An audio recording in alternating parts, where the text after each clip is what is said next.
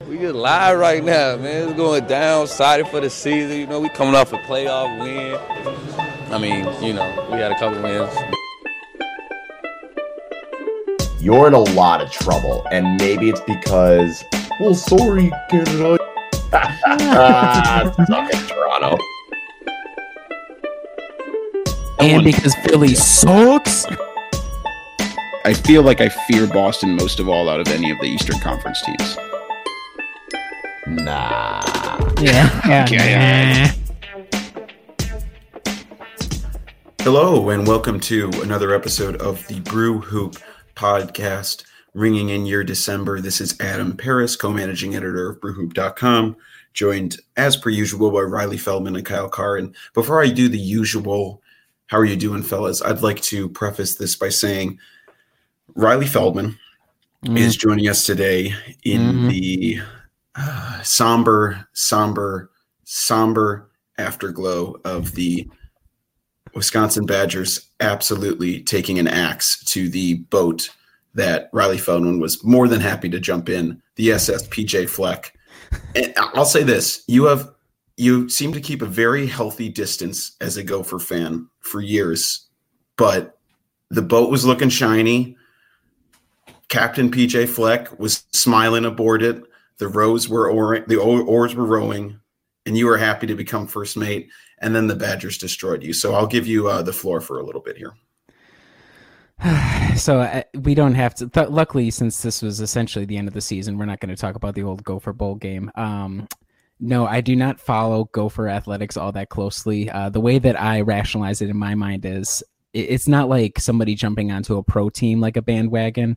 I literally gave tens of thousands of dollars of my future earnings to the University of Minnesota for the right to jump on and off whenever I want. So when we found out that ESPN's College Game Day was coming to town and my family is going to be in town the same weekend for Thanksgiving, my brother convinced me to get up at 4 a.m. to go stand out in the cold for 6 hours to I guess enjoy the pageantry. And so that was super duper cool. And I think, I'm not a strong believer or strong detractor to PJ Fleck. I really don't feel all that much of a way about the row the boat thing. That's just his deal.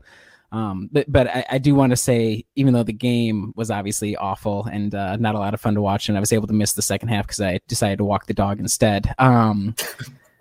The atmosphere on campus and the kind of excitement is something that I never experienced when I was a student at the U, because the football team and the basketball team for the most part sucked while I was there, which I think is a running theme for most University of Minnesota graduates for the past 6 decades. So even though they got waxed by the Badgers yet again, once more in a long line of that happening, the exception being last season. I thought it was cool regardless. And had I actually physically gone to the game and suffered through that, I'd be in a lot worse of a mood. But overall, I don't know, good season. And regardless of the final results, I think everybody can acknowledge that maroon and gold is a far superior color scheme than red and white for just general outfit wear, gear, whatever you want to name in terms of what you could put colors on. I'd say personally, in my opinion, superior, makes everybody else look better than red or white. So that's all I really have to say about it. Kyle, thoughts on that last bit? Kyle? All right. I already tweeted this, but wearing maroon and gold is basically a coward's way of avoiding being associated with McDonald's. So there's no pride in that. I'm just happy that the Badgers won, because I had said if you lose twice in a row to Minnesota, you have to fold the football team, give the money to women's volleyball, soccer, hockey, any other sport. Give it to the true winners. You just can't lose Minnesota twice. Otherwise, I think I got most of my jokes off yesterday, so I don't have any more to follow up with. Here's the thing. It was good. It was good because I took my dog out in the first, right at halftime, so I missed the touchdown pass that pretty much broke the game open for Wisconsin. So I was kind of bummed I missed that. Here's the thing, just the final note on the game. It's so much easier on my heart when I'm on everybody else's side. So the crossover between Bucks fans who are also Gopher fans is a lot smaller than Bucks fans that are also Badger fans. So it does pain me deep inside my heart that I have to be set against everybody who usually we're all in agreement in terms of which team that we root for. So painful as yesterday was, I'm happy to be back on the side of the good guys now that the Bucs season will continue to roll on. Yeah, and major kudos to you for going out for College game day. I did that once, and I think it was definitely not as cold as it was when you were there. But by the time it was over, I wanted to get the heck out of there as fast as possible. Yeah, I would have been super upset had Lee Corso not picked the Gophers. Like, why did I stand out here for 6 hours if he's going to just put on the Bucky the Badger head? So at least he paid off in that regards. Wonderful. Well, let's move on from a team that inevitably disappoints every year to another team that kind of does inevitably disappoint at some point. But to this point in this season, they have certainly not. The Bucs are on an 11-game winning streak after taking down the Charlotte Hornets last Saturday evening. Of course, we didn't record last week, but basically, if you did, all you missed was a series of wins for the Milwaukee Bucks. So last week, some of the notable scores were a 115-101 victory over the Bulls, who appear to be imploding at an impressive level, given Zach LaVine and the rest of the team seems to have a revolt against Jim Boylan for the second time in 2 years. So that's cool. And then a 135-127 victory over Atlanta, a 137-129 victory over Portland, and a 104-90 win over Detroit. Before we move on to some of the bigger notable games from this week, any takeaways for you, Kyle, from those 4 victories last week that Milwaukee had? Yeah, let's just say the Chicago Bulls are a mess, and I love it.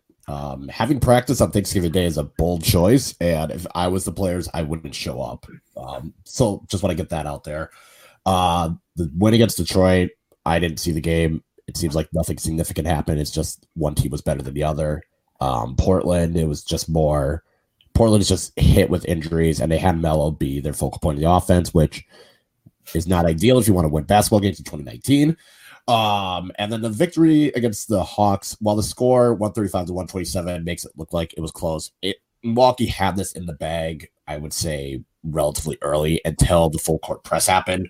And then the Bucks looked like a JV team turning the ball over and just fumbling everything and everyone around themselves. So that made it worse. But Eric Bledsoe had a hell of a fourth quarter that game, for better and worse. He was scoring, I think he scored like 14 points or something in the fourth quarter, but also had a lot of questionable turnovers when said press happened. So the Atlanta game was definitely, the score makes it seem closer than it really was, but the other games were pretty ho-hum. Milwaukee's better than all these teams. Yeah, I tend to agree, especially that Portland win. I mean, they were just sinking jumper after jumper, looking really hot. The Detroit win, I feel every time I watch a Detroit game, I just can't help but feel so depressed for that fan base. They're like running out Christian Wood and Thon Maker. Tim Frazier made an appearance. Like, they just feel like they have no direction at all. And I know Blake Griffin was missing for that game, but boy, I just got to feel my heart goes out to them for the complete lack of direction that's going on over there. Any takeaways for you, Riley? No, not too much. I think so. One, agree on the Detroit point. It's weird because like they almost feel like they shouldn't even be a team. You know, like that's how long they've been just without purpose. And like, yeah, they got to the playoffs last year, but I mean, that was like a bastardized version. That's like classic late 2000s Bucks getting to the playoffs kind of situation. Like, okay, but you're going to get totally run out of the court on, the first round of the playoffs. So I do feel bad for them as well. Hopefully one day they'll return to relevance, just because as much as I enjoy Central Division teams not being good, every once in a while teams deserve happiness like the Bucks did, and we're experiencing right now. So hopefully Detroit gets that. But it's just kind of the games in general. I think especially last week, or 2 weeks ago, I should say, what really jumped out to me was, like you guys both said, the Bucks were kind of far and away, like clearly the better team, but what kind of not concerning per se, but what jumped out was how often, because the other team was shooting really, really well, the other team would get back within like 6, 7, 8 points. And then the Bucks would be able to turn it on either defensively or offensively and just get like 3 buckets in a row and push the lead back out to double digits. And I think that was especially in the Portland game. I think that was a little bit in the Atlanta game as well, where, it's like, okay, is Melo going to kind of go off here? And is that going to be sustained enough? Or like CJ, I can't remember his last name right now. It's really What was that? McCollum. Yeah, McCollum. thank you. Jeez, wow, that's really embarrassing. I watch basketball, guys. I swear. I just think that was one thing where even though they got the 4 wins, I was like, are they quote unquote still playing with their food? And is that going to be an issue, or should we take it as really a good sign? The fact that they're able to just kind of lackadaisical their way through a couple of possessions, then turn it back on and eventually get the win. And now they've won 17 games. So that was really, out of 2 weeks ago, that was kind of the main thing that I came away with. Like, yes, they were wins, but they were wins against 4 teams that aren't all that good. And then they had this past week, which we can get into, where I think there was a little bit more, especially the Charlotte game, the Utah game, there's a little bit more to kind of go off and be like, okay, there's some encouraging signs that they were able to respond to different pressures or different situations and really kind of show out. Yeah, I totally agree. I think some of the elements and points that you were making there were in terms of playing with their food and having to come back from a team having a hot shooting night will certainly take part in the Atlanta and Cleveland games. But let's start with the Utah game, 122-118 win. Of course, the highlight from that game was Giannis's 50 points, 14 rebound, 6 assists night. No Rudy Gobert for Utah, which of course made it easier for Giannis to absolutely decimate Royce O'Neal and all the other guys that were trying to guard him on the inside. Utah had 21 three-pointers on the night. They were absolutely stroking it from deep, and yet the Bucks were still able to prevail. Kyle, what was sort of your big takeaway and observations from that game? Yeah, I think I was kind of laughing because there were some Jazz fans that were very salty about it, and they're like, well, if Gobert had played, Giannis would have had 50. And it's like, okay, fine. Giannis would have had 40. Whatever, fine. We'll concede that point. But it was simply that Milwaukee could not get any 3-pointers to fall right away other than Wes Matthews. Giannis had the second most threes with 3 of 8 from the field, which that says something. He did get to the free throw line 19 times, which was good, but it was just the general ease that Milwaukee was able to kind of get his points compared to the Jazz, because I think the Bucks had 58 points in the paint. They had 22 fast break points. They got out and they started running. And the Jazz, meanwhile, were just hitting 3 after 3 after 3. And I think Bogdanovic had, I think he had like 4 or 5. It just seemed like all these players, like Bogdanovic had 5, Royce O'Neal had 3, Mitchell, I think, had like 3 or 4, Jeff Green, Joe Ingles, like all those guys. And a lot of those shots were difficult shots. It's not like they're wide open. It's just that, they were just getting hot. And it definitely got questionable at halftime. Like, okay, I don't know what's going to happen with Milwaukee. And then the third quarter happened. And the Bucks came out and scored 42 points, and it was kind of just after that, while it did get close at times, it was just Giannis takeover, and how he was able to do it, just able to mix it in with driving to the hoop, dunking on people, getting to the free throw line, hitting a clutch 3 when needed to, but also getting other players involved as well. Guys like Eric Bledsoe and Wes Matthews, who, and I think Wes deserves a lot of credit for this. Like in the third quarter, he was the guy hitting the shots. He was the guy getting out there. And Brook Lopez, while he didn't shoot the ball well, defensively was kind of able to stymie Utah in the paint. So it was probably one of the best performances I've seen from Giannis. I don't want to say it's his best, but it's definitely top 10 in how he just controlled that game and sparked. And it wasn't even him that necessarily sparked that third quarter, but he was definitely the one that sparked the fourth quarter. Yeah, to further underline that point of Giannis really pulling this team across the finish line along with Wes Matthews, some of the other shooting lines for guys. Brook Lopez just 1 for 9 from the field, 1 for 7 from 3. He continues to really struggle to start this season from deep. Eric Bledsoe 5 for Yikes. Dante DiVincenzo 2 for 10. And then Sterling Brown 2 for 9. A couple guys on the bench did pretty well in terms of shooting. Ersan was 4 for 5. Pat Connaughton was 4 for 6. But really, for this one, I totally agree with you, Kyle, that Giannis made this look like a complete domination of the tone of the game. He had complete control on the offensive end. He knew exactly when he was going to pass. He knew exactly when he had a mismatch. Putting up 31 shots and going 17 for 31 from the field is just a really impressive effort, especially considering some of those were threes. And I think, Riley, it really felt like as this whole week has gone along and as these next games have gone along, especially with Chris Middleton out, it feels like Giannis is taking more and more control of setting the tone for how Milwaukee is going to command the offensive end of the floor. Yeah, I think what really jumped out from the Utah game to me personally was it seems like, and we already kind of knew this was the case, but kind of piggybacking off of what you guys said, he's almost like a robot, like an AI machine learning when he faces opponents. And I think the Jazz, have we played the Bulls more than once? I would be curious to look at Giannis's stats in the first game facing a team versus the second game, because we all remember the first time, a couple of weeks ago when the Bucks went out to Utah to play the Jazz. The first half, Giannis, I think he had 2 points total. Like he could not get it going offensively. And then the second half, he comes out and I think he puts up like 26, 27 points. Like we saw that he is capable of doing this against the Jazz. And then he comes into this game and it's not like there's a slow start. He kind of, like you said, he knows the tendencies.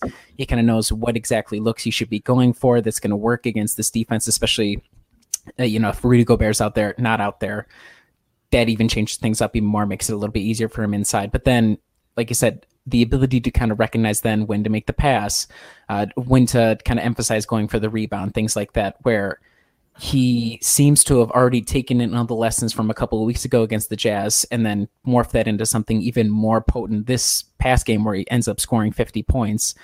And if that's going to be the case, that just distills down how valuable it is. Obviously, having a guy like him, like he's not going to get 50 all that often because that's just not his game necessarily, but he was able to anchor the team and survive this storm where, I mean, the Jazz aren't a joke. Like they're a legit team, and yet all Giannis really needed was like one other starter to play well, and that was Wes Matthews.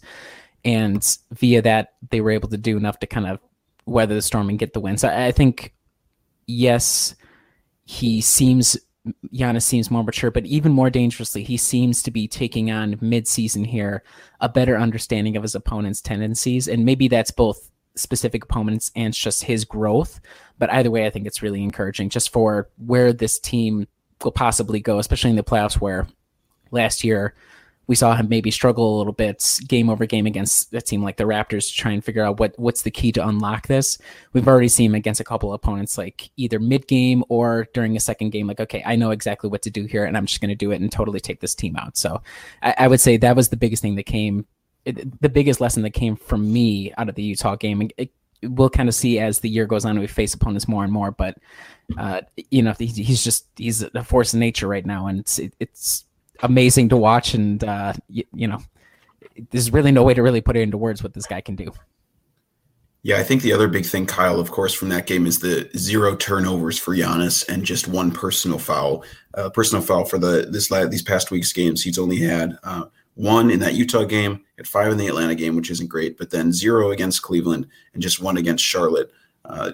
Piggybacking off what Riley was saying in terms of him trying to sort of learn from his mistakes and improve as the season has gone on, absolutely heartening to see those personal fouls decrease a little bit, and the 0 turnovers are fantastic.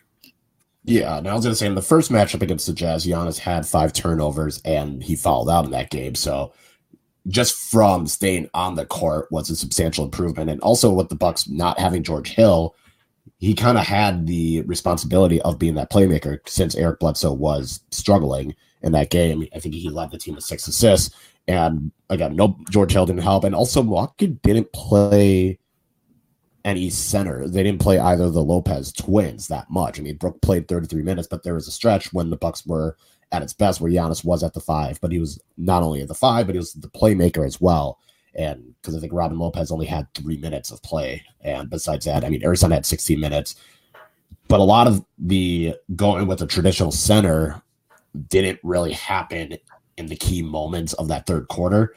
And even in the fourth quarter, it didn't take until near the end when Brook Lopez was defensively just a rock. So how that, I don't know if that's going to be a continuing theme or if that was just, they didn't have, Utah was going small without Rudy Gobert. The Bucks will also go small if that was part of it. But it is something to look forward moving down the season just to see if the Bucks are going to counter teams that go small by having Giannis at the 5 or if they're going to stick with Brook Lopez there and just, force teams to beat them at the 3-point line. That'll be the interesting part as well. And it's just kind of ridiculous how well the Jazz shot the 3 ball. I mean, to shoot that well and still lose. Sometimes you got to be lucky. And I think the Bucks showed that a couple shots didn't fall. And for them, that's all they needed to get the win. Here's, if I can jump in real quick, sort of related to the Utah game, what Kyle just said about Utah shooting so well. One thing that has been a season-long issue, and I'm curious how you guys feel about it, is just how well opponent teams are shooting from three. Now, there's a certain percentage of that is just kind of luck, like whether or not the team makes or misses a shot. But so far through the season, the Bucks have the third worst opponent three-point percentage in the league. So opponents are making 38% of threes, and they also rank dead last in the amount of made threes and the number of threes taken by opponents overall. So I just, it's one thing that kind of is a cause for concern. And we even saw it against Charlotte, where even though the Bucks ended up boat racing them, there were times where it's like, okay, they're not even really actively defending the three. And I can't tell if that's a schematic issue, if that's an effort issue, or where that's coming from. I think that's probably the area we can circle and say, this is why all these games against kind of mediocre opponents end up looking close or being close for way longer than they need to be, because for whatever reason, the Bucks are giving up a lot of, and teams are making a lot of threes. So I don't know how you guys feel about that, but that's something that out of the Utah game, out of the Cleveland game, because I think Cleveland shot 50% from three as well. And I think Charlotte and Atlanta for this past week's game, they didn't shoot nearly as well, but still it's an area that I'm worried about, and kind of brings us back to like the worst days of the kid era, where it was like, okay, and there goes the three, and there goes the three, and there goes the three. So I'm not sure if you guys feel anything specific about that, but I just wanted to make a note about it.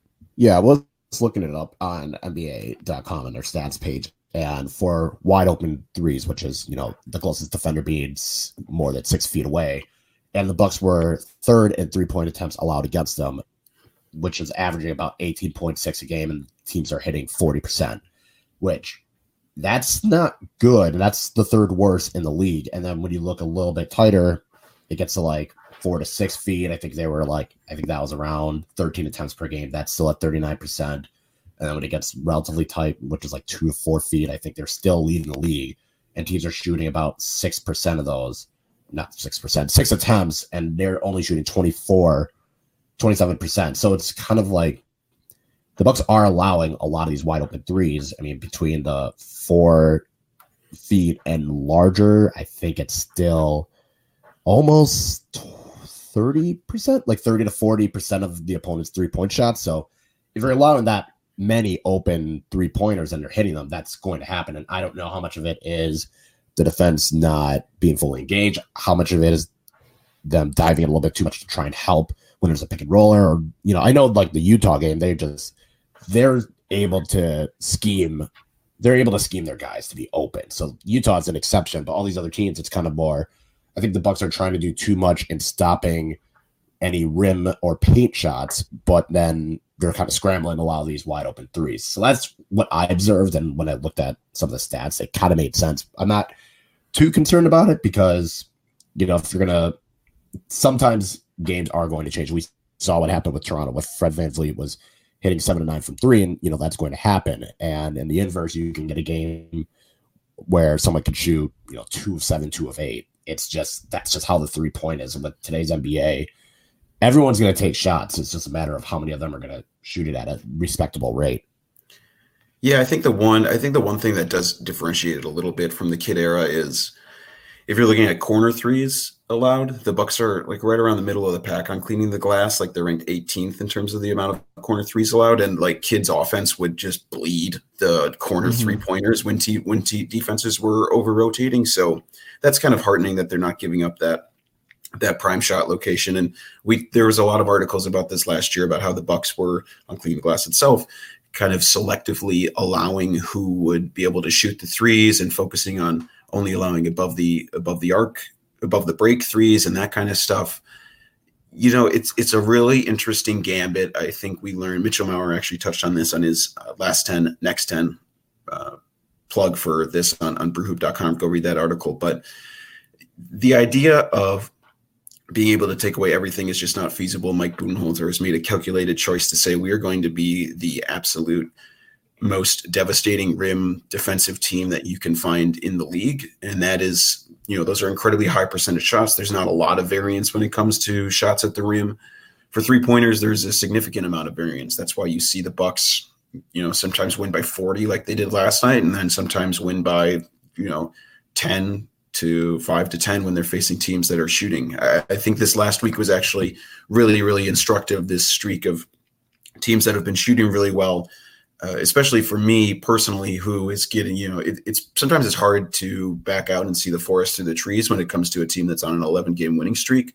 But looking at these teams that are shooting really, really well from 3-pointers, we're all thinking, when is it going to end? Well, in the playoffs, this is what a 4-game sample size could be. And when you're facing a teams that aren't, Portland with nobody, Utah obviously would be a team that could potentially prevail in the end. But teams like Atlanta and Cleveland, if a teams are shooting that well in the playoffs, it's possible that it might just not be Milwaukee's night if they're not able to do the other things that make them successful, like finish at the rim and get open shots for their other guys. So this was an instructive stretch for me to see. I'm really glad that the Bucks win, but it was also a good reminder that there are these periods where other teams can get hot, or a team can get hot for a very short period of time.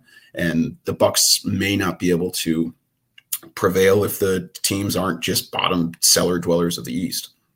Well, and I think kind of piggybacking off of that, I agree that seems to be what they're going for. And Kyle, your observation that they seem to really be hedging the interior defense, like even against Atlanta. And I know Trae Young is obviously a really, really good player, and he's really dangerous when the ball is in his hands. But there are a lot of times where he would be driving to the basket and like 4 Bucks defenders would kind of key in and fall into the paint with him. And obviously that makes it difficult for him to find a pass out. But that's like, you're really, really hedging the interior defense. But if that's going to be the case, and I think generally we can all agree that that's probably going to be the system that they're going to go with, then what we're going to look for on the other end is, can the Bucks do everything offensively to be able to outlast that? And so far through 20 games, they've been able to, and all credit to guys like Wes Matthews, who's he started rounding into form. Robin Lopez, he had a good game against Charlotte. Chris has got a little bit of load management. It obviously also Giannis going on to a whole nother level offensively. That seems to have offset a lot of the issues. And I'm not sure if there are any other teams in the East necessarily who would be able to have so many outlier shooting performances and be able to equally dominate defensively in the way that Toronto did last season. So I think that's just something to keep an eye on, and something that's kind of interesting, but it does make it, a little bit heartburn inducing when you're watching a game. We're like, God, we're really giving up, 23 pointers to Cleveland right now. Like that just happens to be the nature of it. And luckily we're so good offensively that it ends up not really mattering in the end, but something to keep in mind. Yeah, we looked at a lot of big picture stuff. Of course, the Bucks won 111-102 against Atlanta. Giannis went off for 30 points, 10 rebounds, 4 assists.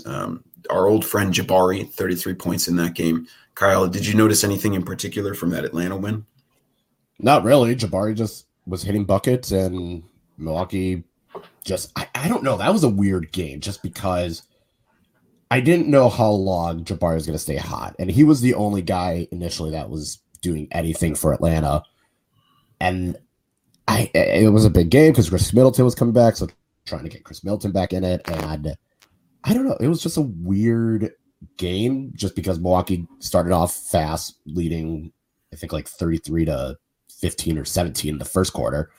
Again, Atlanta couldn't hit a shot that wasn't Jabari Parker. And then the second quarter happens and Atlanta scores 42 points. And I was like, okay, well, this is odd. It was just a weird game just because it seems like all those threes that weren't falling in the first quarter were falling in the second quarter for the Hawks. And then the third and the second half, it was kind of more of Trae Young was starting to get hot, but he was the only one. Jabari was starting to cool down. No one else really was contributing.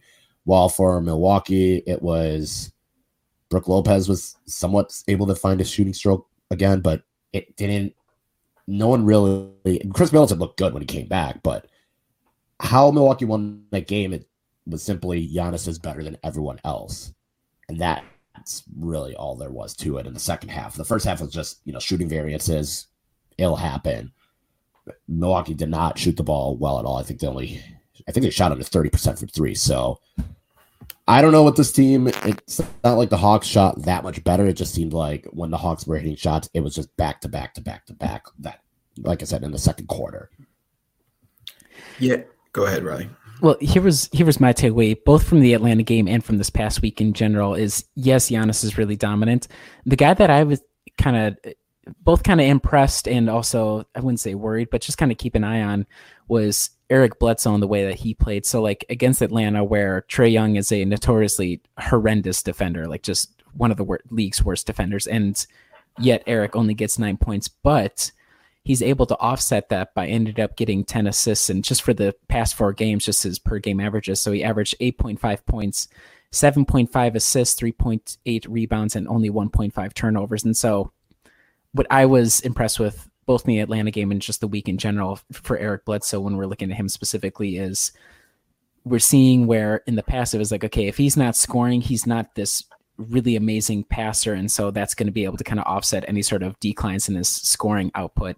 We saw in the Atlanta game that he was able to key up the offense, and where even though he wasn't directly the guy that was smashing the defense and scoring, he was doing enough and passing well enough to be able to get his teammates into position to be able to score and help kind of boost up the offense from there. So that from the Atlanta game, just because that was the most drastic version of that, but kind of the week in general, I think, whether or not Eric will be able to keep up that kind of passing streak, I doubt it, because that's way above his career norms. But to be able to see him operate and contribute in a way that's a little bit different offensively than the way that we expect him to, especially with Chris not out there, really encouraging in my opinion. Yeah, I do kind of think that was an interesting theme from basically the last 10 games. So with Chris Middleton out, I mean, you look at the teams, it's essentially been Giannis taking the brunt of the scoring punch, needing to do that. And then after that, here's sort of the point totals for guys. So this is basically since Chris Middleton was out and for the last 10 games. So it's Eric Bledsoe at 15.2 points per game. And like you were saying, Riley, sort of offset by his 6.4 assists per game, just 0.6 turnovers during that time. So he's trying to sprinkle in a little bit of everything else for him. But then you go down the scoring ledger. It's Brook Lopez is next at 11.1 points per game, and then it's Dante DiVincenzo at 10.5 points per game. We'll get into him. There we go. Yes. Then it's Wes Matthews at 10.4, George Hill at 9.3, Ersan at 7.9. DJ Wilson only played 4 games, but he's next. And then Connaughton and Lopez are both tied. It's Robin Lopez tied at 6.1. So Sterling Brown is at 6 points. So what struck me whenever I kept looking at the box score, if you just take a glance, it's, Giannis gets his 30 points, and then there's maybe 1 or 2 games where Eric Bledsoe, I believe, had 28 or 31 points. But other than that, it's been almost everyone has been contributing, and there's maybe 4 or 5 players who get to between 10 and 15 or 10 and 18 points. It's really been, once you get past Giannis, an across-the-board balanced scoring effort. Yeah, and I think even, well, if we can talk about the Cleveland, the Charlotte game, that's even more exemplified by the Charlotte game, and a little bit weird because almost all the fourth quarter and parts of the third were garbage time, but every single guy who played, like literally everybody who suited up played double-digit minutes, and I don't think every single person scored double digits, but it got pretty damn close. I could be wrong. I have to go check the box score, but we're seeing in a way where last year is like, okay, one of these 3 guys, Giannis is going to go off. You hope one of Chris or Eric goes off, and hopefully, cross your fingers, maybe the other of Eric or Chris goes off, or you have enough from like the other guys, like Brook Lopez is an outlier game. Whereas this year, offensively, it seems a lot more balanced, which I think is probably obviously really, really good for the regular season. I'm curious how that's going to look in the postseason when teams have more time to kind of plan around that. Like, is it going to have to revert back to the system of last year where it's like these 3 top line guys are going to be the ones that get you over the top? Probably going to be the case, but you're right that so far, even though Giannis has been out of this world, we've been able to see other guys step up in a way that has helped paper over any sort of shortcomings from somebody else. And so last year, where the top 3 are so heavily dependent, not so much this year, which I think is a credit to John Horst, and especially Bud, with how many different guys he's been playing and how deep of a rotation he's played, to continue to produce at such a high level is pretty impressive. Yeah, I didn't have a whole lot of takeaways from the Cleveland game. They shot, like we were saying this whole past week, they shot incredibly hot from deep, 17 of 34 from 3. The Bucks were able to limit how many free throws they got, just 10 attempts on the night. The Bucks had 23 on the night. Bucks won the paint battle by only 10 points. Seemed like sort of another example of what's been going on this week, where Cleveland got hot, but the Bucks were able to outlast them. Was there anything you had from that game, Kyle, before we move on to the Charlotte win? That Cleveland third quarter if there's an outlier performance, that had to have been it. They were 15 of 20 from 3 in the second half, and that included 10 of 15 in the third quarter alone. So 30 points just from threes, and Milwaukee didn't help itself with his poor shot selection, but that was when teams that's just, I don't know. I was watching that game. That was just an annoying one because all the other games is Milwaukee's doing what it needs to do and it's fine. Everything's going to balance itself out. But with how Cleveland was shooting, I was like, I don't know if Cleveland's going to miss. I don't know if they're going to miss. It's not like Milwaukee was defending that particularly poorly.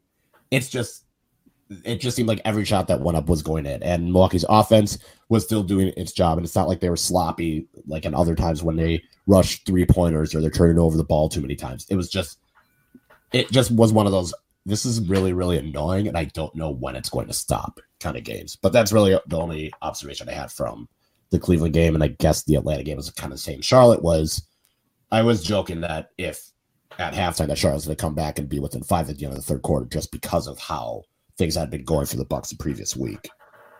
Thankfully, this was a great example of what happens when the other team isn't necessarily having an outlier shooting performance. Just 33% from three for Charlotte. Bucks shoot 45.5% from three, and they have a ho-hum win by 41 points. It's very impressive. I mean, we saw a lot of these types of wins last year where the Bucks would just have a torrential downpour of 3-pointers, and then the other team just can't catch up. Some of the box scores: 26 points, 9 rebounds, 4 assists for Giannis in just 19 minutes. And then 15 points, 4 rebounds, 3 assists for Chris. Robin Lopez in what seemed like a direct attack back at Riley Feldman for calling him washed. 13.6 rebounds, 4 assists, 3 blocks, including 3 of 5 from deep for Rolo, and Wes Matthews as well, 14 points, 3 rebounds. Riley, just a dominating performance from start to finish.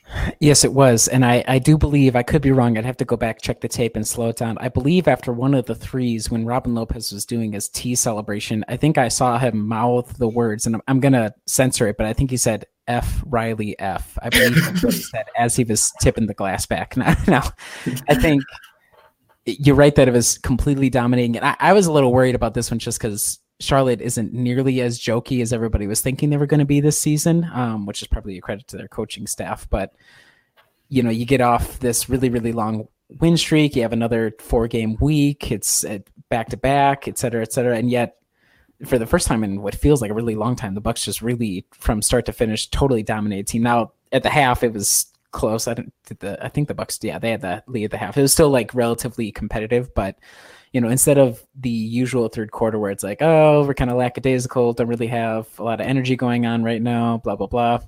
They came out, they just totally dominated. Like, there's no doubt about it. And so what was really impressive, like you said, it wasn't so much, Giannis, obviously, in 19 minutes, he has crazy stat line.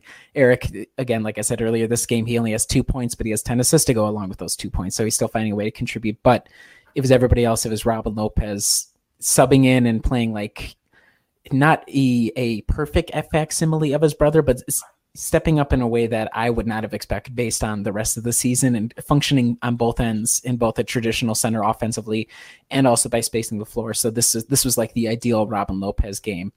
And you even see somebody like DJ Wilson where he gets some minutes and he takes 8 3-pointers, makes 3 of them. It seemed like it's pretty much everybody. What did they end up going 20 for 44? Everybody seemed to have been in a good flow offensively, and you kind of turn that into a poor shooting night from Charlotte. And, again, pretty good defense from Milwaukee kind of helping them along the way. But I'm not sure if there's much to take away from it other than when the Bucks really want to put it on a team, they can really put it on a team. Yeah, Charlotte, of course, Devontae Graham was doing his best sort of Kemba Walker facsimile. Actually, he looked pretty good for them. But other than that, they just got roasted inside. Cody Zeller was getting beat by Dragan Bender in garbage time. It's just a tough look when that's your team. But everyone on the team who played last night got to double-digit minutes. Huge night in terms of load management to give all these guys a big night off after having to play the second night of a back-to-back. Anything else from the Charlotte game that you want to talk about, Kyle? No. Okay, fair enough. All right, let's move on to our next segment. It's time, guys. It's been such a long time coming, but I just want to say these words right now. It's time for Dante's Inferno. The big ragu! This power, Dante. We can use it together. I think I can be a professional basketball player.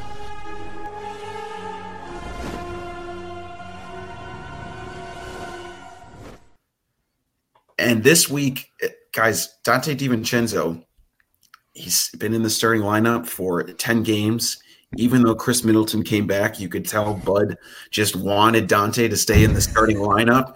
I mean, it's clear that this guy, the number 17 pick in 2018, the 22.8 years old combo guard out of Villanova, is just an absolute monster. Oh my God. He's averaging over, like I said, over his last 10, he's averaging an incredible 10.5 points per game and 31.8% from three, which is lower than I thought, actually, based on how this season's been going. But he's had a couple dry spells from three, it seems like, lately. But the crux of this Dante's Inferno should really just be talking about, Riley, how soon is it going to be before Chris Middleton is in the starting lineup again?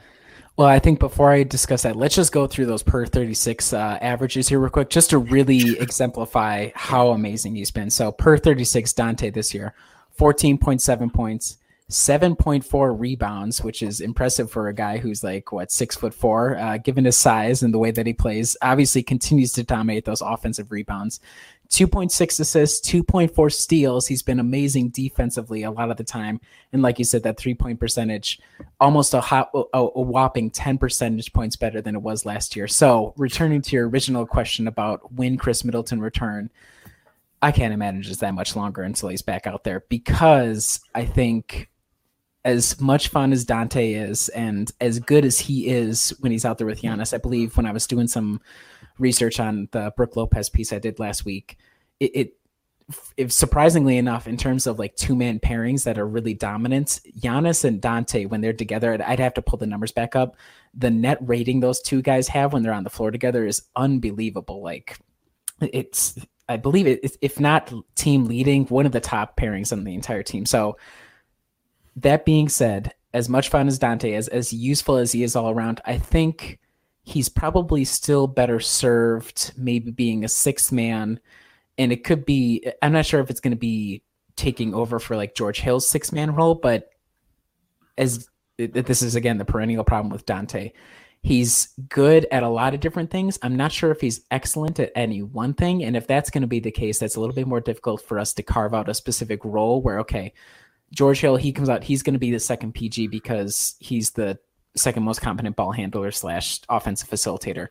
Dante's a good passer, but I'm not sure if he's at the same level as a George Hill, for example. And like Donte, he's a really good rebounder.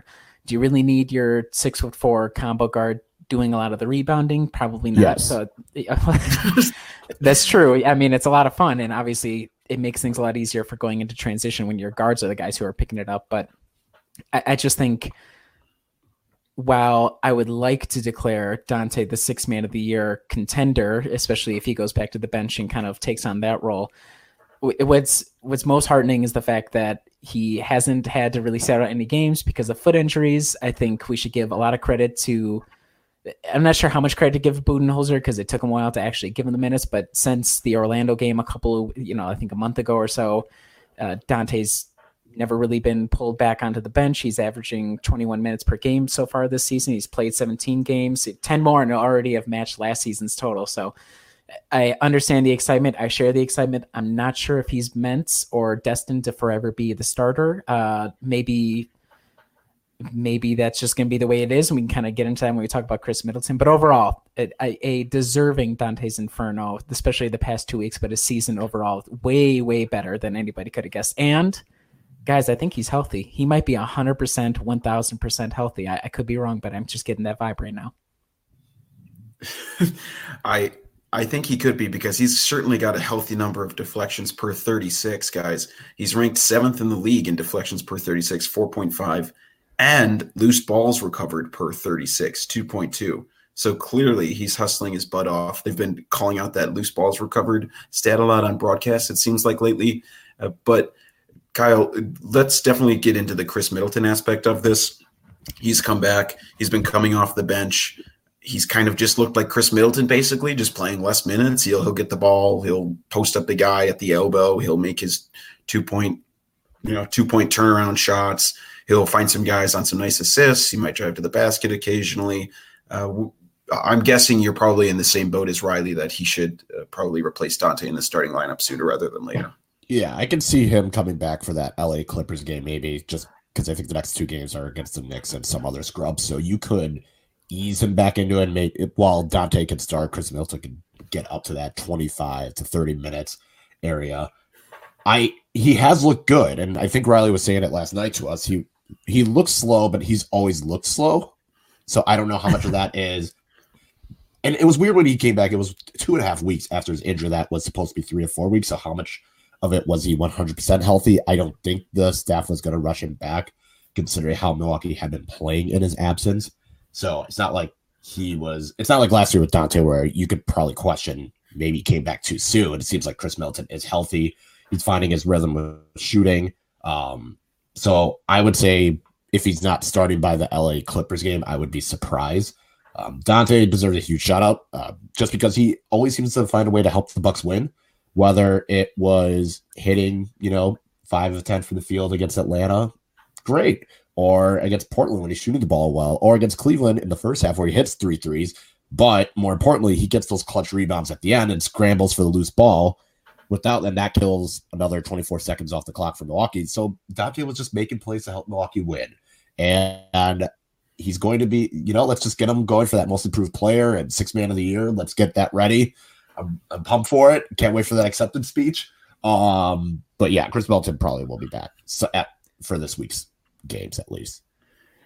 Here's, just to jump in on the Chris Middleton back in the starting lineup, here's the one thing that I would give. I'm not going to give the Chris Middleton haters or the Chris Middleton lovers, but the past 10 games without him and then having him back, it is a little bit jarring seeing like the way that Dante and everybody else around Giannis plays offense and the way that Chris plays offense, because it's not a throwback per se, but it's so radically different from the way pretty much everybody else on the floor plays, because there's a lot more isolation. There's a lot more, I wouldn't say standing around the ball, but there's a lot more holding onto the ball than is necessarily the case with a lot of other players on the team. And so if you're concerned or you're thinking maybe we're best suited kind of getting into a flow with guys like Dante out there and then maybe working Chris in over time, or the opposite, having Chris being a starter, but then having him being, I think Bud has tried this a couple of times, but seeing if he works better offensively, papering over the gaps when it's just subunits plus Chris, for example. So that is one concern. And that's kind of related to my, like, he moves like a 35-year-old, except he's 28. Like he's just kind of a methodical, slow player. And that's so radically different from the way that Dante plays, or even the rest of the team, like even Wes, Wes, who is actually 33 and aging, like he still plays a little bit more dynamically in terms of like the speed or decision to try and drive for the hoop, even if it's not successful every time, versus somebody like Chris, which is just totally different. And that total difference has its pros in that it gives the offense a different look, but it also has the cons in that it can kind of gum up the offense a little bit if it's not going all that well. Yeah, I'd say probably a counterpoint to that is I feel like one of the huge points of emphasis at this offseason seemed like it was the Bucks trying to find new ways to run their offense, new looks for their offense, especially after what happened last year in the playoffs. And certainly Chris Middleton was available and was part of the reason that the team got gummed up. But I think it's nice to have that extra element that you could be able to go to a guy to try and get a bucket, because Lord knows teams are going to throw incredible amounts of resources at Giannis as he's trying to get to the bucket. So you're going to need a guy like Chris Middleton as a release valve, because some of these guys probably aren't going to be able to make shots in the playoffs eventually for one game or another. Another big thing is if you're looking at just the 5-man lineups, and granted the sample sizes are still very small on these, but the new starting lineup with DiVincenzo inserted is almost at the same amount of minutes as the old one was with Chris Middleton at this point, 117 to 101. The net rating for the Middleton lineup is 21.4. Net rating for the DiVincenzo starting lineup is 9.6. You obviously want your team to get out and win a game and get a huge lead with the starters, and then the bench, basically you kind of hold on until you can get the starters in and get some more points. So a couple other points in the ledger for Chris Middleton getting back in that starting lineup. That, and the fact that, everybody loves Dante, and it's amazing that he's he seems to have figured out the 3-point shot, but you do have to kind of also give a nod to the fact that Chris has been, 37+% shooter for almost his entire career. And, as good as Dante's been from 3 and as helpful as that has been this season, he was in the 20s last year, and, maybe this is now the new norm for him, but you do have to wonder, given the small sample, how sustainable is that? It looks good so far, but there's definitely a lot more reliability and a lot more of a track record with Chris's success than there is for Dante. 100%. All right, before we go to an ad, Riley, I'd like you to answer for the Wes Washed Watch segment, answer for Wes suddenly coming alive, as well as Robin Lopez. Yeah, this is a really brutal segment because had we recorded a week ago, I would have been on thin ice and drowning in the middle of the lake. So far, not looking good, at least this past week. Wes Matthews, he ended up going ahead and over the past 2 weeks, really upping his production, his percentages, both from the floor. So 50% overall, 48.4 from 3, a 100% from the free throw line. He's averaged 10 points over the past, I want to say it was the past week. I have to recall which numbers I pulled these up. But more importantly, he's increased his overall 3-pointer percent above career averages. And now he's at 38.3, which, when you look at the shot type selection, whether that be, tight coverage, open coverage, catch and shoot, off the dribble, whatever it is, he's seen an increase in all of those. And so that's directly tied to him being a more valuable player. And so I have to STFU about Wes this week. Maybe not washed. Maybe he just, maybe he got back into form. And then same thing with Robin, especially yesterday was the height of it, but the entire week generally played pretty well in different roles, whether that be in the starting role, kind of papering over for Brooke, or whether that be playing on the defensive end and not totally getting burned. So I have to give a shout out to Robin as well. He's looked a lot better. The one guy I do have to worry about a little bit is my man, Kyle Korver. Should this be Kyle Korver washed watch? I'm not 100% sure. While he's still shooting pretty well from 3 overall, I'm a little concerned about the fact that he looks every bit of the 38 that he is, especially defensively. And it's just, there are times offensively where you see him, all he should be doing offensively is get the ball, take the 3. If it's not going to be there, pass to somebody else and try to start it all over again.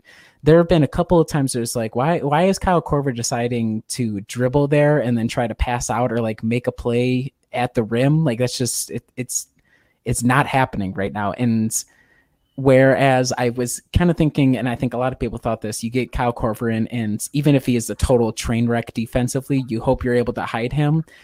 I think we're probably close, if not past the point of being able to effectively hide Kyle Korver defensively, where in a playoff series, they're not going to just completely kill him every single time out. And so I think we might have to, for the third time already this season, change it from Wes Washed Watch over to Kyle Washed Watch. I'm not sure how you guys feel about that. Yeah, I don't know either, just because it's kind of difficult because we know Kyle Korver is there to shoot 3s and make 3s. Him doing extra stuff is 100% unnecessary and should not be happening, but we already know he's old, so it's kind of tough. I also am going to take a giant L on the Robin Lopez is terrible side of it, just because I was one of his largest critics, and he rightfully shut me up yesterday. But I guess if we had to pick, I guess Kyle Korver would be the one to pick on. Otherwise, maybe, I don't know, because Brook Lopez, while his shooting's been bad, his defense has been fantastic. And Eric Bledsoe hasn't scored that well, but he's playmaking has been good. So maybe Ersan, I guess, would be the next target, but he shot the ball pretty well recently. So yeah, I guess Kyle Korver is the next target for now until Ersan goes through another slump again.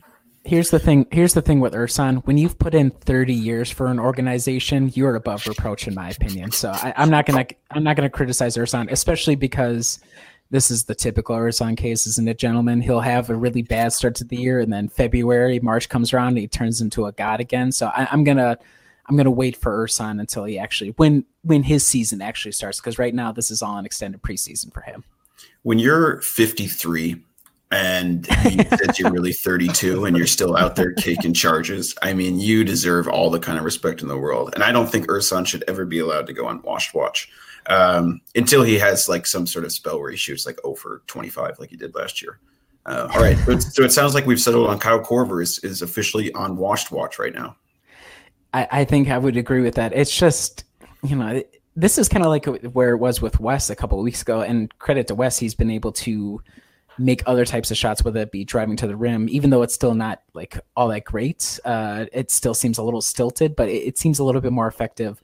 Whereas where I was demanding Wes just do like this single thing that you're here to do, that should even be more so for Kyle. And if he's doing anything with the ball besides shooting it or passing it immediately, I think it's a wasted possession. So that's my concern. And on top of that, we're running him out there for like a lot more minutes than I think anybody would have expected given his age. Like he's already, what's his total for this season? Let me pull it up here.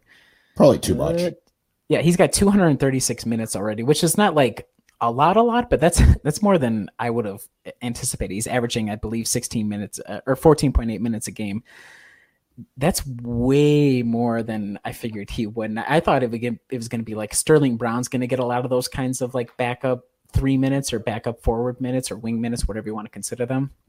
And instead we're getting quite a bit of Kyle Korver early season minutes. That's something I'm a little concerned about as well. Maybe they're just riding him into the dust and they're going to get rid of him in the middle of the season, but it just seems like strange strategy on Bud's behalf. Yeah, well, we'll have to see if the minute load starts to weigh on him and he stays in washed watch for a while. But for now, we're going to take a quick ad break, and on the other side, we're going to do rapid fire questions and sort of touch on some miscellaneous topics, including the return of film review, fountain pen fodder, and vulture talk. So stay tuned.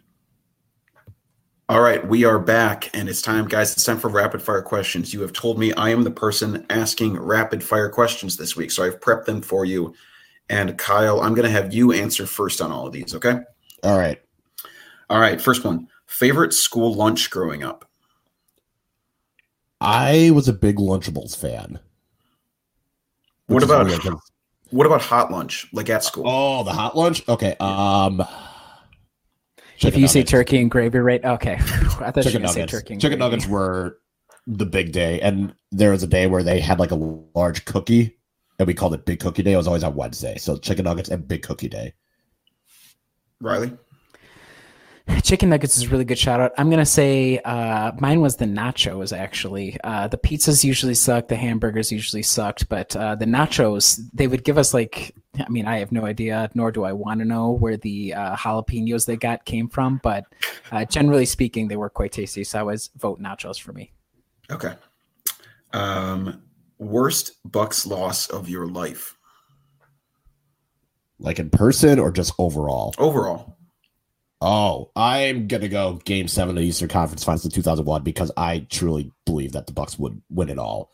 And I was 9 years old, and my dad and I were ready to go downtown to buy tickets for the finals at the Bradley Center. When we found out they lost, I'm pretty sure I cried enough times in my lifetime. So that, for me, I just distinctly remember crying a lot. My answer is a little bit different. My family was never big Bucks fans, so we only moved up to Wisconsin in like 2001. So I wasn't even a Bucks fan until like the Fear the Deer year. So I would say of that period, the worst is probably Game 6 of last year. Like when a game is really important, so like a playoff game, and especially last year with the stakes involved, I have a tendency to like collapse into a puddle and actively like fall over and throw myself to the ground or like, rejoice, whatever it is. And so to see them slowly bleed to death over the course of that final game, and like it was like, oh, are they going to be able to do it? Nope.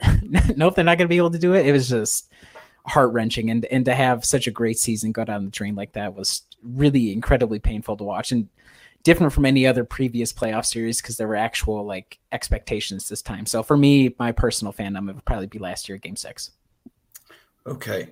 Next one. I know Kyle will have an answer for this. I'm not sure about you, Riley. But favorite Star Wars film? I'd say Empire Strikes Back or Rogue One. I'd say are my top two. And I would give the slight edge to Empire Strikes Back. Okay. Is Empire Strikes Back the number? It's I know the Star Wars films. I'm not like totally like out of the loop on that. From the first 6 films, So like episodes 1 through 6. Is Empire Strikes Back, is that 6? Nope, that's Or fine. is that 5? Okay. Which is the one where they go to Endor and they blow up the second Death Star? Is that 6? Yeah, that is 6. 5 is when they find out that Luke is Darth Vader's son. Yeah, okay. I would say, so 5 is like a lot more like exposition building up to 6. And when I was a kid, I was like, I have no idea what the hell is happening right now. So I think I like the big explosions of 6 more than I did 5. And even as a kid, I knew that the Clone Wars sucked. So don't feel strongly about that. And episode 1, so all over the place that I think it's so bad, it's sort of good. So I would put that maybe 2 just because of the novelty factor. Okay. All right. Next one. Bucks player. And I tend to put this Bucks player like on the, let's say it's not like a star, like a super high pick or whatever, but like a lower rung Bucks player you were the most irrationally excited for. I mean, it might be Dante, to be honest. It might be Dante DiVincenzo. I'm trying to think back on other ones. No, it's definitely Dante.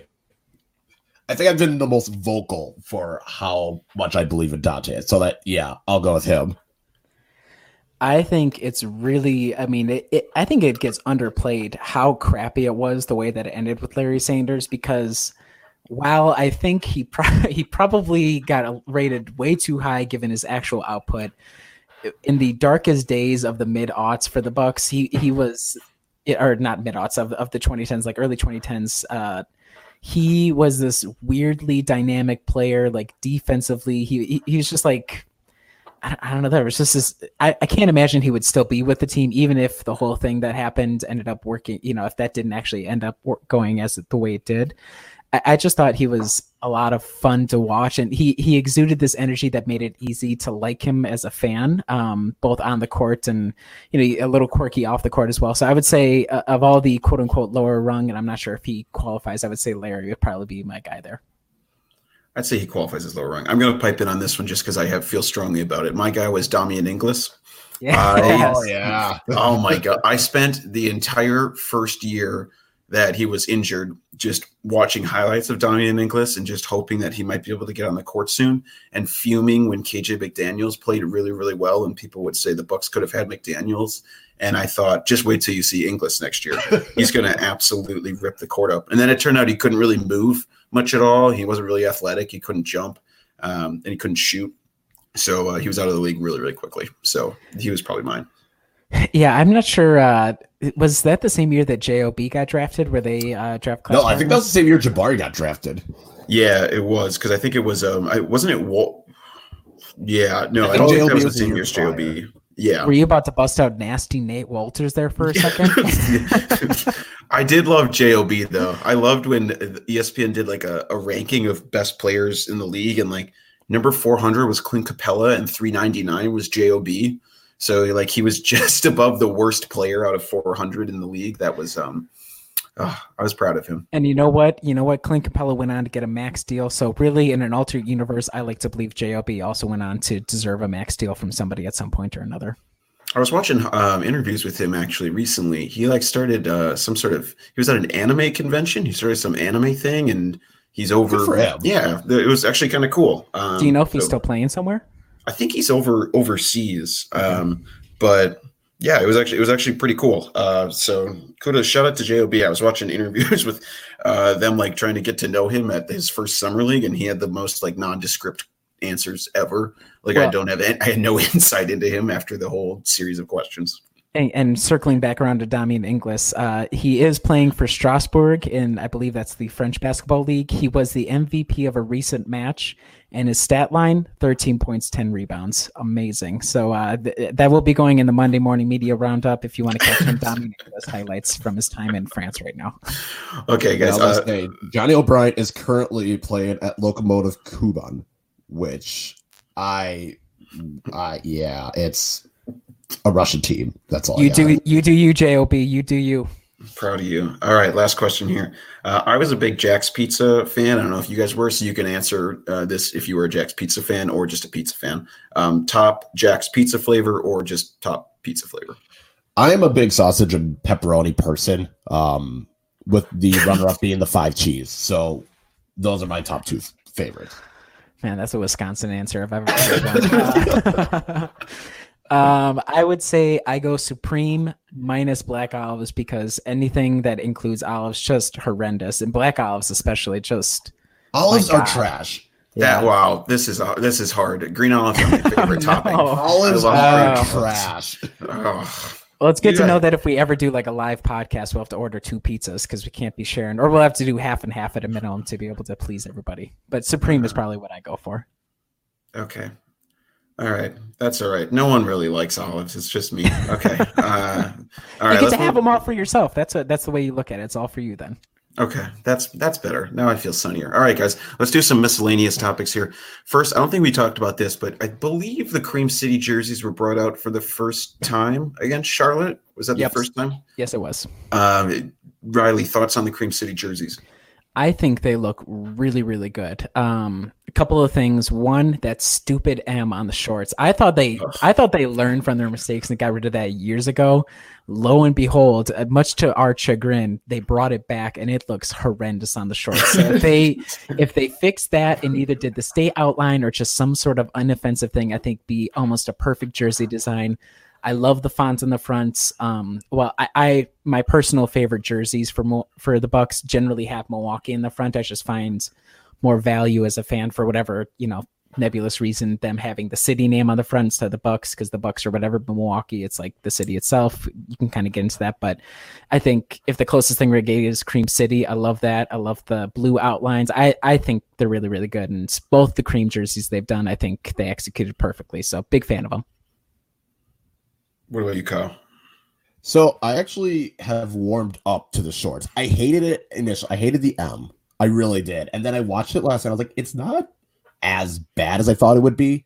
Like, it's still not great, but it's just okay. It's now been bumped up from this is godforsaken awful to this is okay. I've warmed up to it. I also like the cream. I like how simple it is this year. I don't like the font. I don't like how the lettering is, whether it's the font. I just don't like it. That, I think, is my biggest gripe with these jerseys. It's just like the lettering just seems it just seems like it's like it's trying to be like stylized with cursive, but also like blocky to represent like the hardness of Milwaukee. I don't know. I just don't like the lettering and the font on it. But ironically, all of my Bucks jerseys that I do own have some form of deer on it. So it's kind of interesting seeing, Riley, you mentioned like how you like it saying Milwaukee. Well, for me, it's like I kind of like just having that deer on, like buck head on it, just because I think it's very straightforward. I think it kind of represents what the Bucks are and kind of how that growth has been. I don't mind Cream City. I know people are bemoaning that. I just fix the font. That's my own request. Fix the font. Just put it in cursive, make it look nice. It looks blocky as all hell. I like the Cream City jerseys. I like how much we can gripe about the shorts, given, I've never seen one person on earth purchase a full jersey and short outfit and wear it out. I really like the idea of someone actually doing that. Yeah, I mean, what bugs me most about the M is that it's such a great idea to just hide the stupid M in the little where you would put a belt buckle. You know how on the shorts it has that little spot like right in the front. Yeah. Yep. You can just hide it right there. And then they have the state logo right there. Just put the state logo on the sides and then hide the M right there at your like Power Rangers band spot where you can just hide it. I really like the blue trim. I think the blue trim really pops around the number on the back. Yes. And if people were watching warm-ups last night, they finally embraced the blue. They were wearing like really sleek, totally blue lineups that just said Cream City. Didn't it look cool? I really like those. That's probably the best thing Milwaukee has put out, that blue with the Cream City. I need to get that somehow, some way. I might actually go opposite from you guys here. I understand that everybody thinks they would like the blue. I don't think that shade of blue would look good as like the primary color on a jersey. Now, if it was an alternate, it's whatever, but this is way too deep of a talk for this podcast in terms of alternate jerseys. But I just don't think that blue in particular, the one that they've chosen, like it's a really pretty accent blue, but I'm curious how that would look as a full jersey, because even the warm-ups last night, like, yeah, it looks good with the Cream City, but that full blue, it's a little too garish in my opinion. So that'd be the only gripe I would have if they went with the blue. Yeah, I think the blue works really well with just like if you do the blue and the cream. So like if the jersey color was that blue and then the lettering and the numbers were cream, I think that would, and like the trimmings were cream, that would look fantastic. And that's what I'm kind of hoping for down the road. Yeah, trying to mix in green would be tough with those two colors. Just like an extra, like it's okay here because the cream, it kind of works as a good base to work off of other colors, but blue and then toss in like some accented green, that might be a little strange. But they've done pretty well on most of the alternates, so I think they would probably do pretty well on that. Except for, I mean, last season's alternates were just horrendous. I hate. Oh, that so city jersey was terrible, and then the earned was perfect. Wait, was the earned one? They both were like the city was the Mecca jersey, right?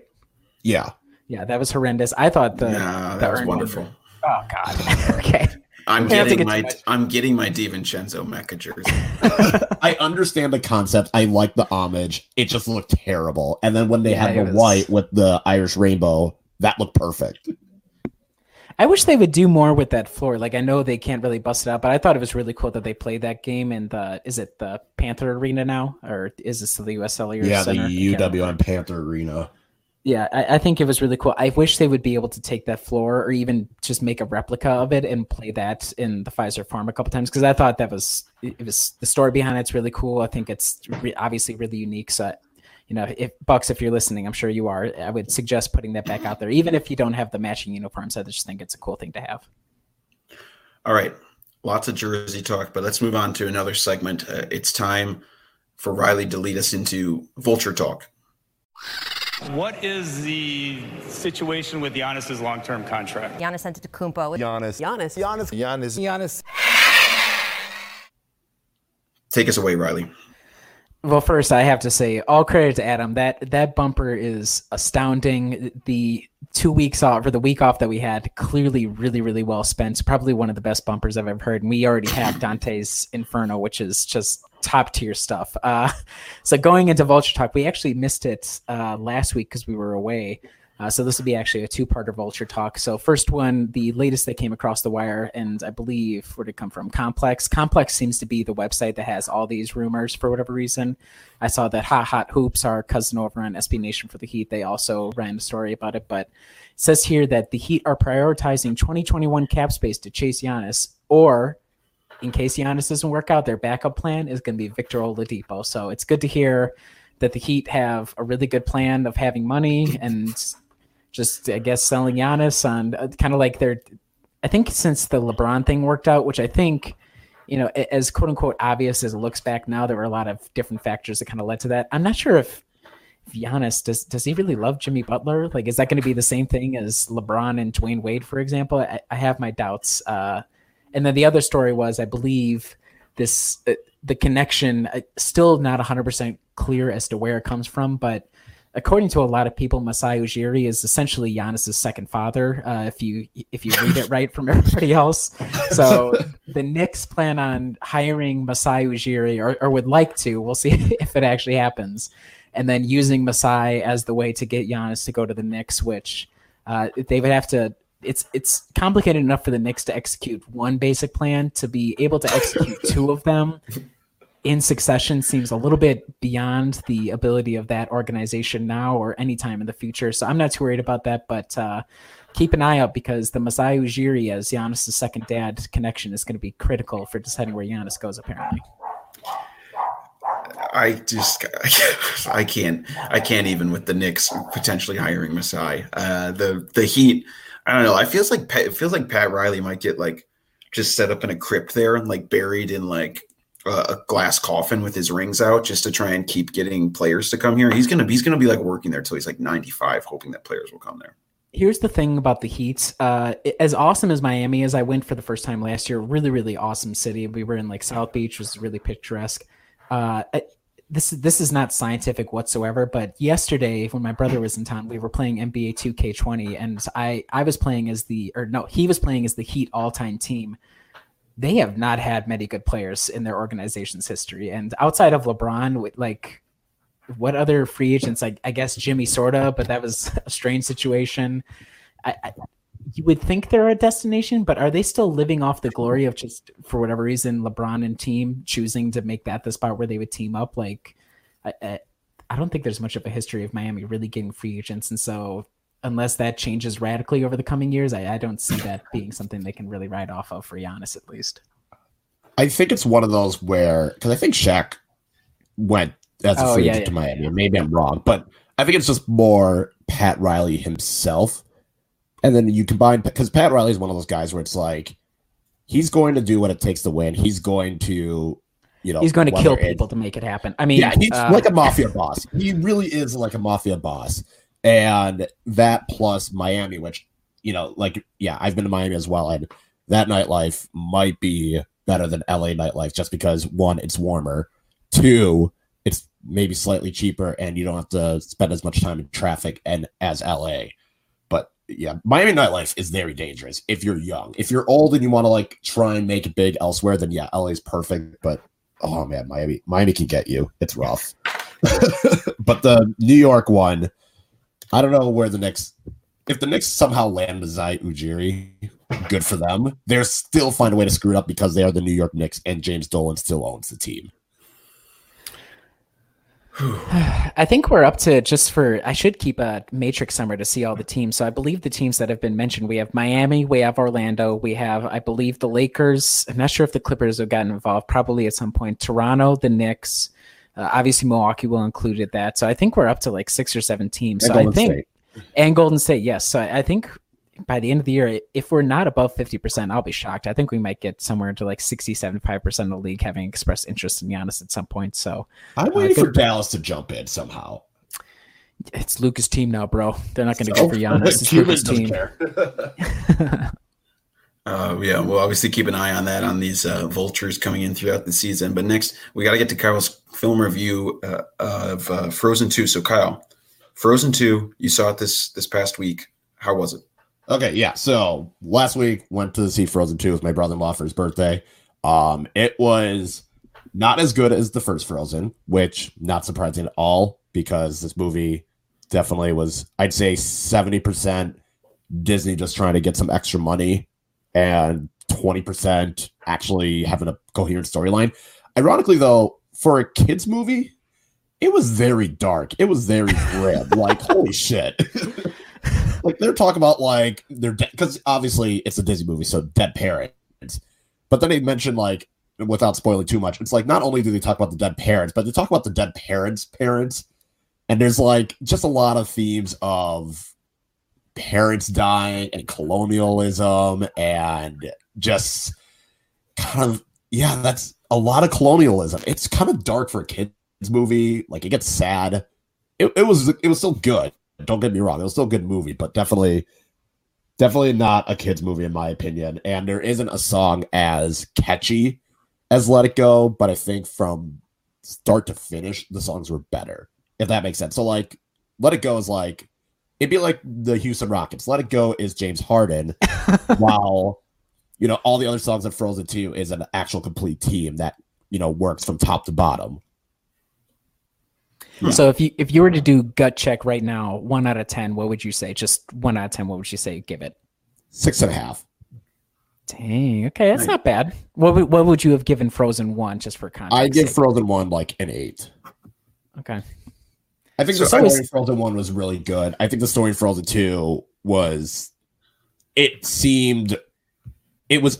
It was pretty simplistic. Like I said, very colonialism, which okay, whatever, doesn't matter to me, but it was, I definitely didn't feel like they put in as much effort in the story. The animation, however, in Frozen 2 is spectacular, but the story plot itself seemed kind of blah. So I have a question about this. So they waited 6 years in between films, which seems very impressive. I know they did other stuff in between to maximize their money or whatever, but in today's day and age, it feels very impressive that they waited that long to put out a sequel to this movie that's basically stayed in the consciousness for the entire time it's been here. But you still feel like it kind of felt just like a cash grab.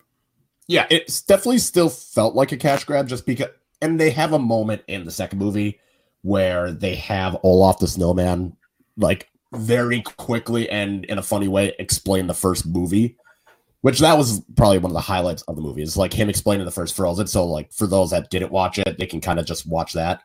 But it just, I don't know, again, the story just seemed it kind of reminded me of Incredibles 2, Whereas like you didn't need a second one. And actually Toy Story 4 for that matter as well. You didn't need this movie. Like there's no, like you could have left it with just Frozen and it would have been fine. There was no need to have a second movie. There was no need to dive into it. It's not like because of how the first one goes, you need to like expand on that story. Kind of like the recent trilogy for the Star Wars films. There's no reason to make another trilogy, but it's going to make a hell of a lot of money. I'm looking through Disney's list of films in the 2010s right now because we're going deep on this. I'm really not impressed with what they've done in the past decade. So there's all the different live action remakes, which I think most people can agree, like conceptually, that's kind of an interesting idea to expand their universe. Like, oh, here's a different interpretation on it. But I'm not sure any of them have really been standout. Otherwise, it's kind of been a lot of continuations of older series, so like Toy Story 3, which tearjerker, good film, but that was great. Yeah. Tangled, I think Tangled was really good. I'm a big fan of that one. Looking through Cars 2, I was never a Cars person. Not needed. Monsters University, that felt like a cash grab. Not needed as well. Didn't see Frozen, good, but like going through, there's not a lot that's really jumping out at me. And I think Disney's is a little bit of a weird place because it's like, you know, there's no defining character besides the people in Frozen, and outside of that, it just seems like a lot of doing remakes just because they ran out of ideas to do other stuff. So I'm curious if you guys. Well, it's weird because like, yeah, a lot of it has either been remakes, and then they like throw like Moana, and Moana was great, and then they do more remakes, and then they throw Coco, and Coco's great, and then they do more remakes, and then you have like Big Hero 6 or Zootopia. Like they keep throwing in like one original movie. It's like, okay, this is pretty cool. And then they just go back to cash grab, like sequels that don't need to be made and live actions. And I think, yeah, the live action is definitely just trying to bring the older movies from like the 80s and 90s, especially, to life. But yeah, Disney's movie list lately has been kind of disappointing. And then there's more duds than successes, in my opinion. This is like a basketball team that had like a decade, and in this case, it would be multiple decades of just championship success. And now they're doing well, but it's just not nearly the same. And that drop off feels way bigger than it would actually be. So the San Antonio Spurs? Correct. Yes. The Disney in 2019 is the San Antonio Spurs. That's a really good way to put it. Well done. All right. One last digression before we get into the week ahead. Riley, I'm going to put 1 minute on the clock for you to talk about your latest fountain pen acquisition.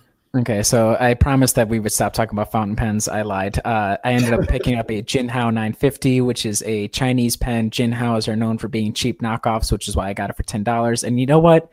It proved to be a cheap knockoff because the damn thing didn't fill correctly. And then when I actually got it filled, the feed broke and spilled ink all over my journal. Some of those giant ink stains all over the place.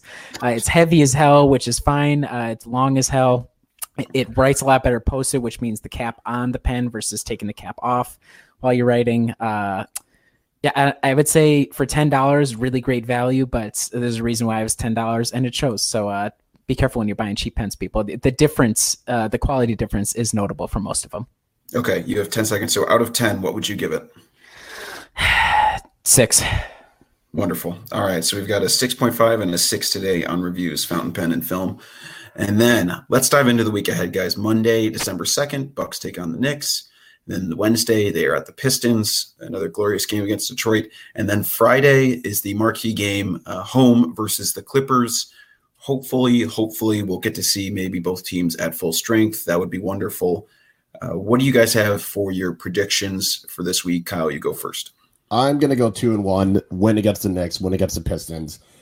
Just fall short against the Clippers. I think one of Kawhi and Paul George will be there, and that'll prove to be the difference. And Montrezl Harrell will probably have another 30-point, 15-rebound game. It's going to annoy me to no end.